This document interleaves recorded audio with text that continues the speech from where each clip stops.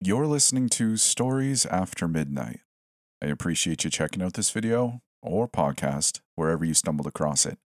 Today's creepy story will be my husband went to India 2 weeks ago. What came back isn't him.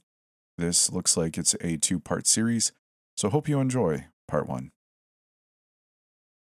I'm scared. I'm writing this from the bathroom right now, and I'm pretty sure he was asleep when I got out of bed. But I don't know how long I can stay in here without making him suspicious if he isn't. I fear that the man I married isn't the man laying on our bed right now.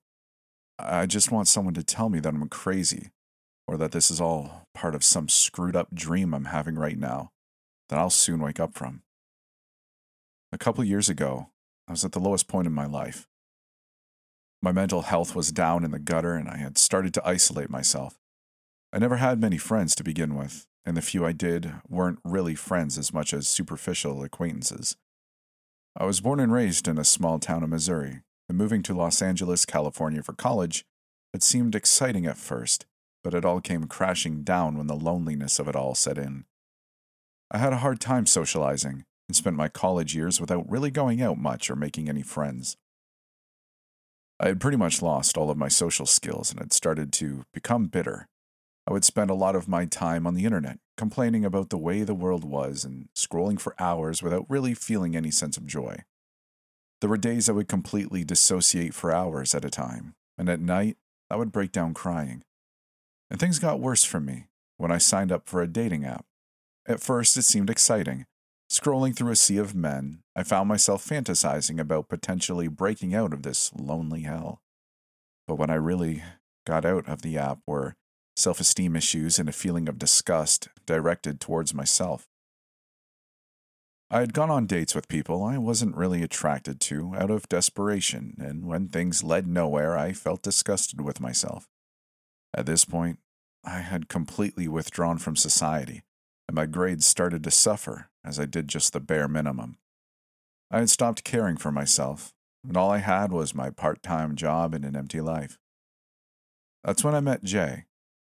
My phone popped with a notification telling me I had another match. It didn't really matter much to me at first because I was used to things going nowhere on those apps, but Jay felt different. Jay was an immigrant. He had been in this country for 2 years at that point, and he too had a hard time socializing. Work and education had taken up most of his time, and much like me, he hoped to find a way out of the loneliness through the app. What struck me about Jay was his optimistic way of looking at things. He was a man who would look at the good that came out of a situation and wouldn't let it bring him down. It felt like a bright light had been lit in my dark world, and now all that mattered was that I spend every second with him.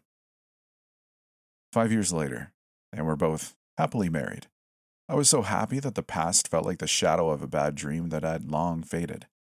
Jay and I worked hard to pay the bills, but we cherished every moment we had together. We also got a little kitten. The sweetest little orange goblin. We called him Maximus. 2 weeks ago, after my shift ended at the grocery store I worked at, I found Jay in the kitchen. Instantly, I knew something was wrong. His eyes looked distant, as if he had learned of something troubling, and he looked at me, hesitant. He told me that his father, back in India, was really sick, and that he needed to go visit him. I comforted him, and even though I was really reluctant to let him go, I knew that it was something he had to do. I wanted to go with him, but he refused. We couldn't afford it, and he told me that he wouldn't be long there, but I assured him that he should take as much time as he needs, and I'll be here when he comes back. He left the same night, leaving behind Maximus and me in this empty home. We talked on the phone every night. I wanted to FaceTime him every day, but he was in a rural part of India, where it was difficult for him to connect to the internet. I picked up more hours during this time, knowing that he wouldn't be there when I got home, but when I did get home, I'd be looking forward to our calls. When we weren't talking, I'd take the time to play with Maximus, but it felt like he really missed Jay more than I did, meowing every night, looking for him. 4 days ago, Jay called me to tell me that his father was recovering and that he would be fine. This was great news, and I got really excited when he told me that he was coming back the next day. I took 2 days off. I went a little overboard with decorating the house for his arrival. I also made chicken Alfredo for dinner, a recipe he loved. I drove to the airport to pick him up, and found him waiting for me outside. The second he got in my car, I felt wrong. I couldn't really find a word for it, but I will try to describe how it felt. I remember chills running up my spine, and I felt the urge to shield myself. I felt uncomfortable around him. He greeted me, but it felt very unenthusiastic, like he didn't care to see me at all. I brushed it up to exhaustion and let him rest in silence as I drove us home. He never tried to make conversation or sleep or really do anything the entire ride home. He just sort of stared at his feet the entire ride. When we got home, I was excited to see Maximus's reaction to Jay coming home, but when we got in the apartment, Maximus was nowhere to be seen. I called out his name and went into our bedroom while Jay lurked in the kitchen. I found the cat hiding under the bed, and I tried to get him to come out, but he just wouldn't. I heard footsteps behind me and stood up to find Jay there. I laughed and tried to get Maximus to come out again, but this time he hissed at Jay and me before running out of the bedroom, scared. I tried to ignore this, but I couldn't. I asked Jay if he needed a shower, but he refused. We went straight to dinner, and he was eerily silent again, just staring at the food. I asked him if everything was okay, and he just mumbled a yeah and began to eat. At bedtime, I climbed up to his chest, and he seemed confused for a second before easing up. I figured that he was tired, trying not to think about Maximus and how scared he seemed, and, pushing my own feelings down, I was just happy that he was here no matter what. I closed my eyes, trying to listen to the sound of his heart, when I heard nothing. I adjusted my head a little, trying to listen for it again, but I heard nothing. I looked up at Jay, and he was asleep, so I decided to try to get some sleep myself.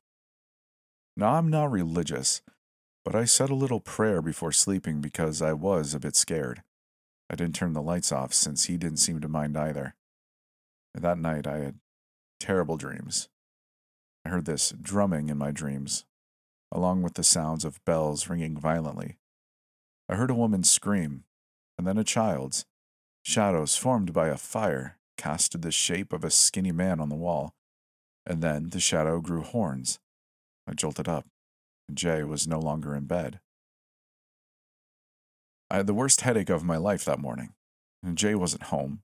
I went to feed the cat, but Maximus didn't run up to me as he usually would when it was feeding time. I filled his bowl and then went looking for him. I found him hiding under the couch. I tried to get him out again, but he scratched me, hissing and then running into the bedroom. I had a sinking feeling in my gut, and I called Jay. His phone rang, and I heard it in the bedroom. Wherever he was, he had left his phone behind. I stayed up all day waiting for him, eventually falling asleep on the couch. My head was killing me. I woke up in the dark. I had slept through the day somehow. My head throbbed, and I woke up to Jay standing over me with a smile. I flinched and sank away. The smile disappeared as fast as I did, changing to a more neutral expression. That smile, it wasn't like him. It was too fake, like he was mimicking something he didn't understand. I asked him how long he'd been standing there and where he'd been all day. He told me that he had a few work-related errands to run. Yes, he literally said he had work-related errands to run. He gave me another vague reply when I pressed him about it. I asked once again if he was okay, and he said he was, that he was just tired. I asked him if he knew where Maximus was. He laughed and said that he was probably around the house somewhere. I got you a present, Jay said. And then that same smile started to creep on his face again, sending shivers down my spine. It was like the smile of a predator, comforting his prey into a false sense of security. But you'll have to wait until tomorrow. And with that, he got closer to me, his eyes lustful. I backed away, feeling uncomfortable. I told him my head hurts and that I'd much rather take a few painkillers and sleep it off. He smiled again, but there was rage behind those eyes. I don't know how, but I could see a boiling anger, like he was toying with the idea of snapping my neck. The smile widened and he went into the bedroom, laying on the bed. I went in and he seemed fast asleep. He was snoring loud while still in his boots.